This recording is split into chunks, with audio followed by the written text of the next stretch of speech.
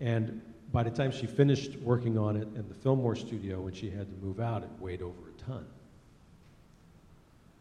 So then what happened was she got evicted, like any good artist. So there's the painting laying on the floor the day that they're trying to move it out of the studio. So you can imagine at this point that was not an easy, there probably was no easy path. They actually had to cut away all the drywall window there and cut a huge hole in the apartment. I don't know who, I mean the owner's evicting them, right? And by the way, I'm going to cut an entire wall out. The entire bay window had to be dismantled, and it was taken out on a forklift out there. There's something about, for me, again, the kind of tragic nature of this painting, and its commitment to process, right? And ultimately, it lives as the centerpiece of her entire. This is the painting in its restored form several years ago, before it went to its final resting place in the Whitney Museum. The San Francisco Museum of Modern Art raised something like $300,000. Because it went to a San Francisco Art Institute and just hung on the wall in a boardroom. They managed to bolt it to the wall because it was the only way they could sort of put it there at that weight. And it just hung there, you know, during art history lectures like this. So you turn around, like the rows would be on the wall behind you, and you turn around and watch the art history slides on the wall. And you put out cigarettes on the thing or whatever. This painting, it was eight years of her life. After it moved out of the, I skipped a part, after it moved out of the apartment and down to the Pasadena Museum, it's actually here at the Pasadena Museum of California Art. It was in a storage area here for a while, and she would show up every day and work on it a little bit to continue this sort of journey of this particular painting. Right? She's actually a marvelous artist. If you're not familiar with her work, it's not only this painting that's interesting, but really all of her work is fascinating. But her journey into this kind of sculptural mass of this painting and its multiple iterations of finish and beam, again, is another, for me, a wonderful metaphor as an artist for how that kind of epiphanic process works. Right? She was, in a sense, trying to intuited something with a center and tried to discover this painting in the process of making it. And of course, it became sort of quixotic in the end and bizarre in that the scale, right, and the commitment to it, the length of time, the weight, all of those things become sort of fantastic in the end, beyond belief. And yet the painting holds this strange kind of austerity, right, as though it were a kind of, they describe, rightfully so, the restoration of it is something like an excavation. Right? They pulled all this wax off, she put it on to preserve it, because it got stuck behind the wall at one point. It was just there for ages. And so it's ultimately not even the painting itself, and I've seen it, it's very exciting painting, but the journey, right, of the work, that performance of the search, and an uncompromising search for the right iteration of the thing, which I think we can pull, does pull together for me Tanner and DeFeo in a weird way, right? For Tanner, it was this dogged, persistent desire to visualize the subject, right? Mary, the child, the wise man, against all odds, in a sense, in a context that didn't suggest it. Sometimes resisted it. And for DeFeo, then, the desire to continue to work on this painting. They wanted her to, at one point, there was a significant art show that was being put on. It was, Jasper Johns' fame was first made in this show, and they wanted this painting for it. She gave him some other stuff, because she had to keep working on it. Tragic. And so in a sense, it serves as a kind of microcosm and metaphor for the journey of discovery that is open-ended, right, for all of us. And you think about Hebrews. If we overlay Hebrews onto onto our Matthew narratives here as well, the book of Hebrews, where it talks about us being, again, we are strangers, right? We're foreigners, like the wise men, traveling through this land. Of course, our journey as followers of Christ is one that will not reach conclusion in this life. Theirs reached that momentary conclusion. Of course, there's quite a bit of drama after that. But ours will not. And in many ways, as I've taught art and painting in particular over the years, I've really tried to help my students and myself understand that is in fact one of the wonderful gifts that painting and art making has to give to us, right? Is an understanding of that search without end. Right? And that, in fact, the search is hard and joyful at the same time. By the way, she stopped painting for 4 years after she finished this thing. Probably getting the lead. I think the lead paint, the amount of lead paint that's in this, probably wasn't very good for her. Then after all that, after 4 years, she made this. So on to the next thing, and so it went. I thought I would just offer here. It's a few minutes, and just offer a short meditation from another contrast in Matthew, and maybe we can end with that. If maybe it would be fun, I'll show you a few of my paintings here at the end. I've been working on a group of paintings for the last few years, which have to deal with sort of enjoying everydayness, the situations in my own world, and environment, unlike some of Tanner's early work, that provides spaces for understanding, for revelation that are entirely found, not planned. I make these paintings from my drawings. I do the drawings without much plan for how they're going to fit into the paintings necessarily. And as I produce these paintings, I am very much approaching them with a sense of open-ended discovery about whatever themes might want to manifest themselves there. I call these the day paintings, which is a misnomer because they take like a year to paint. But each of them has day in the title. So this is Trash Day Recital. This is really just Trash Day. This is Independence Day. This is a study for that painting, or a drawing I did in a junkyard. Again, the least likely of places. This is Labor Day, which again is a sort of oxymoron, right? Because you get the day off. This is Birthday. At some point I'll come back maybe and just talk to you about these. That'd be nice.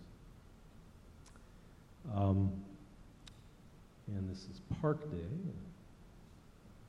Well, so maybe I'll leave that up while I close this with a meditation. My art history students know that my art history lectures always end up being sermons. And then when they ask me to give sermons in my other church, they always end up being art history lectures.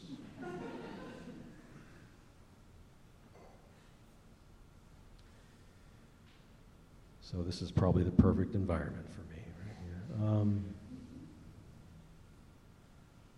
So I said Matthew loves a good contrast.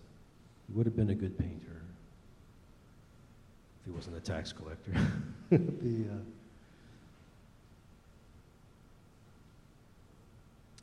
And already in Matthew 2, we have the extraordinary contrast between the Magi who come for the purposes of worship, bringing expensive gifts to bestow on this new king, and Herod, of course, right, who expediently murders a whole bunch of children to try to kill Jesus. So the kind of waste of human life, the devaluing of everything that's in Herod's heart is met with its exact opposite in those foreigners who come to worship. Right? So there you have worship as opposed to violence, which is the greatest contrast, right? And you have the same contrast that emerges here in Matthew 26, but in a context that deals, where the Magi, again, is a moment, that gives to the Magi a moment of blessing Christ with things, objects of great value and beauty. Right? For an artist, that warms the cockles of your heart. You know? So that's all I make is objects. I wish they were of greater value, and certainly they're of at least some beauty.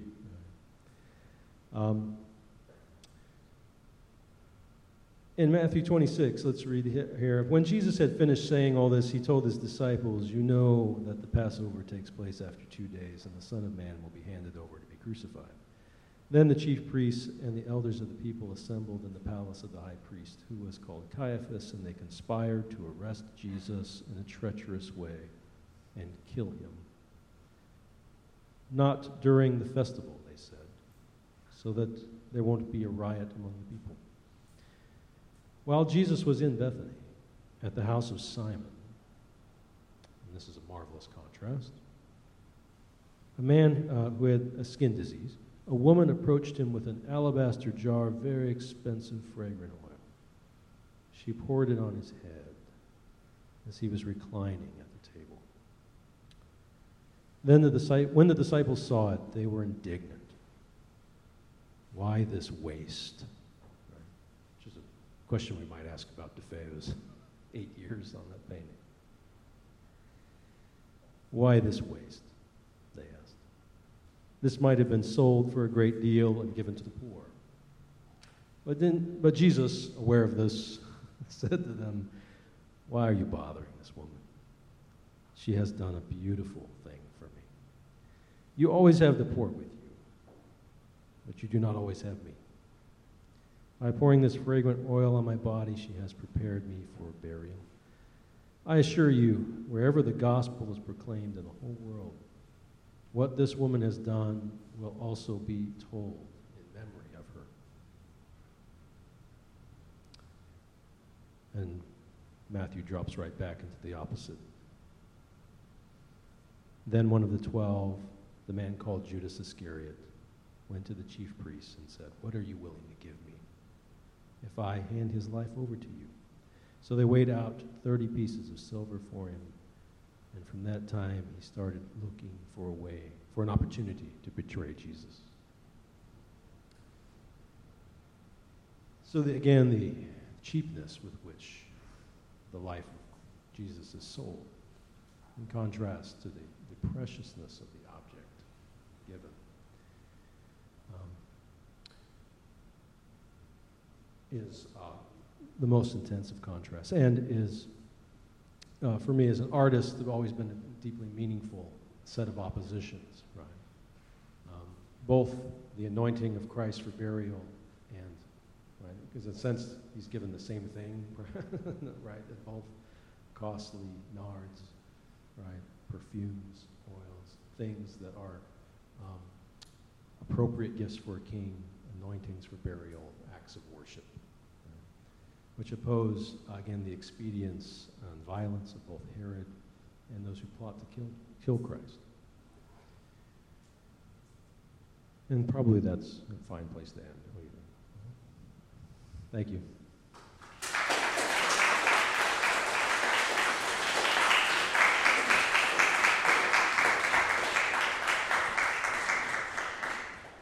So we thought we would just do a quick time for any questions that folks might have. And if I could, just kind of offer the first one. I was kind of wondering, as you were talking about you kept on talking about the need to see the original and not merely the reproduction. Yeah. And I wonder if you could just quickly talk about how, what that actually offers, what that engagement could actually offer somebody in your experience. What have you gained from engaging with originals and not merely reproductions? Yeah, so at the beginning of every art history class, I just tell the students, or at least most of them, I say, hey, so we're not really going to look at any art this time.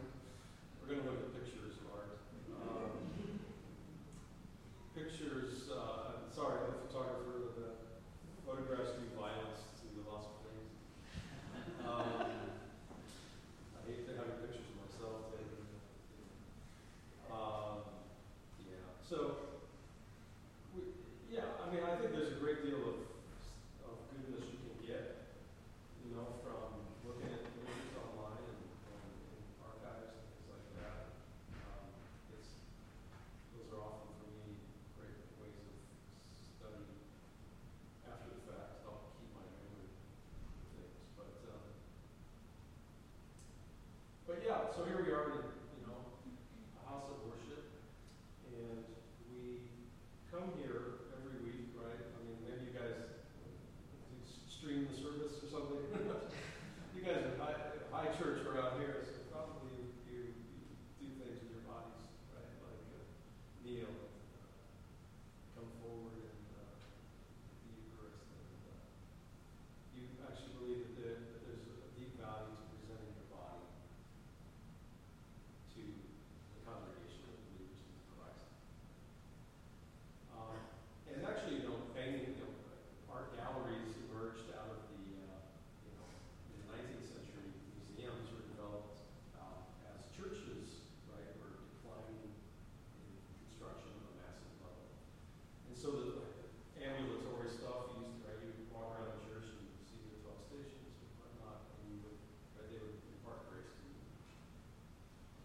And so museums and galleries are still kind of those spaces that are meant to be outside your normal life. They're quiet, they're painted well. You're not supposed to have kids running around too loud. I guess. They have the feeling of sacredness that surrounds the work. And there's problems with that, things with that. But I think that's an obvious connection that comes from church history. Plus, yeah, I love, it's so important to just go sit there and be silent in front of things. And Walter Benjamin, you know, if we can quote Marxists around here, you know, he says that there's a silence that pervades the actual, you know, material of the original work. And I found that really to be the case, that being in a room with something allows me to fall into a kind of silence, which I think is good for my heart, especially in this day and age. Drive on the freeway, curse everybody out, then you get there and you're supposed to be silent. But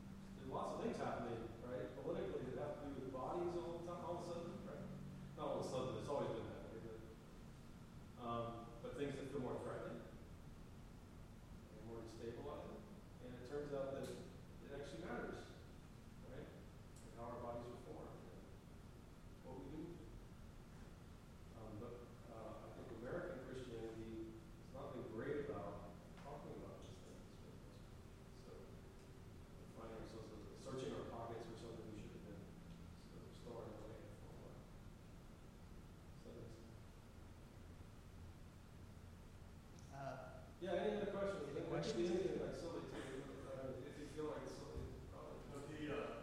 But the last Tanner painting that you had, it looked like a canyon kind of Yeah. bottom right.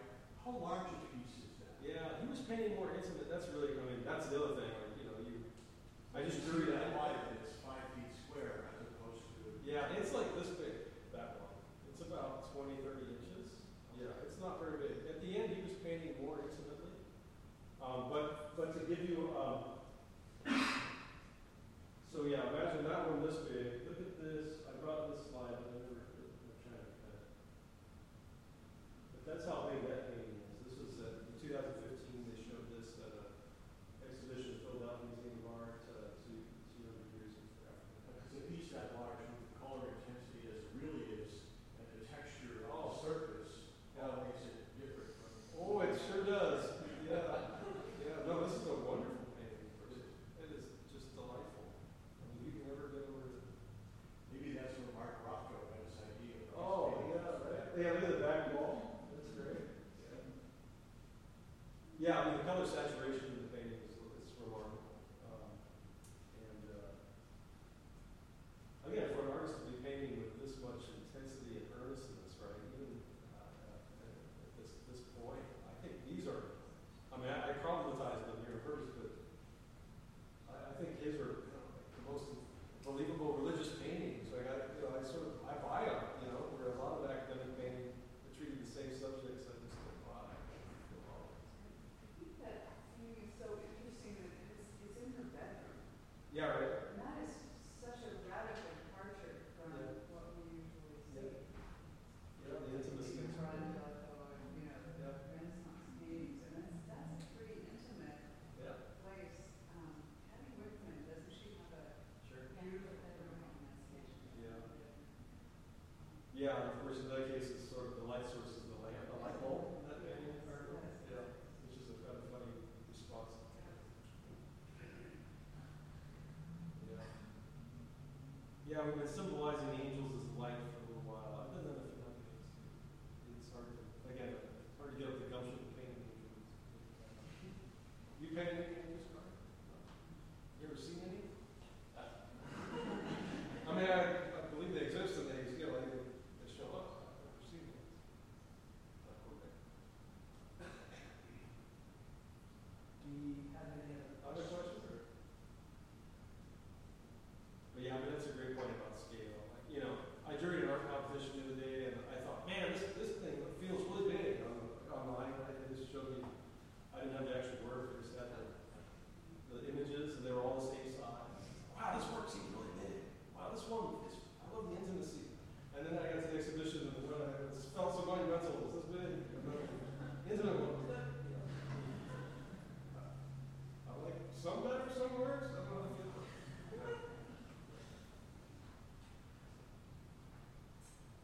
Going once, Anything else? twice?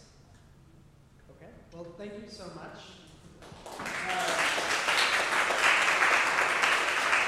So, as we said earlier, we have a great little wine and cheese reception out there for you guys. Feel free to join us out in the pavilion, and thank you all so much for coming.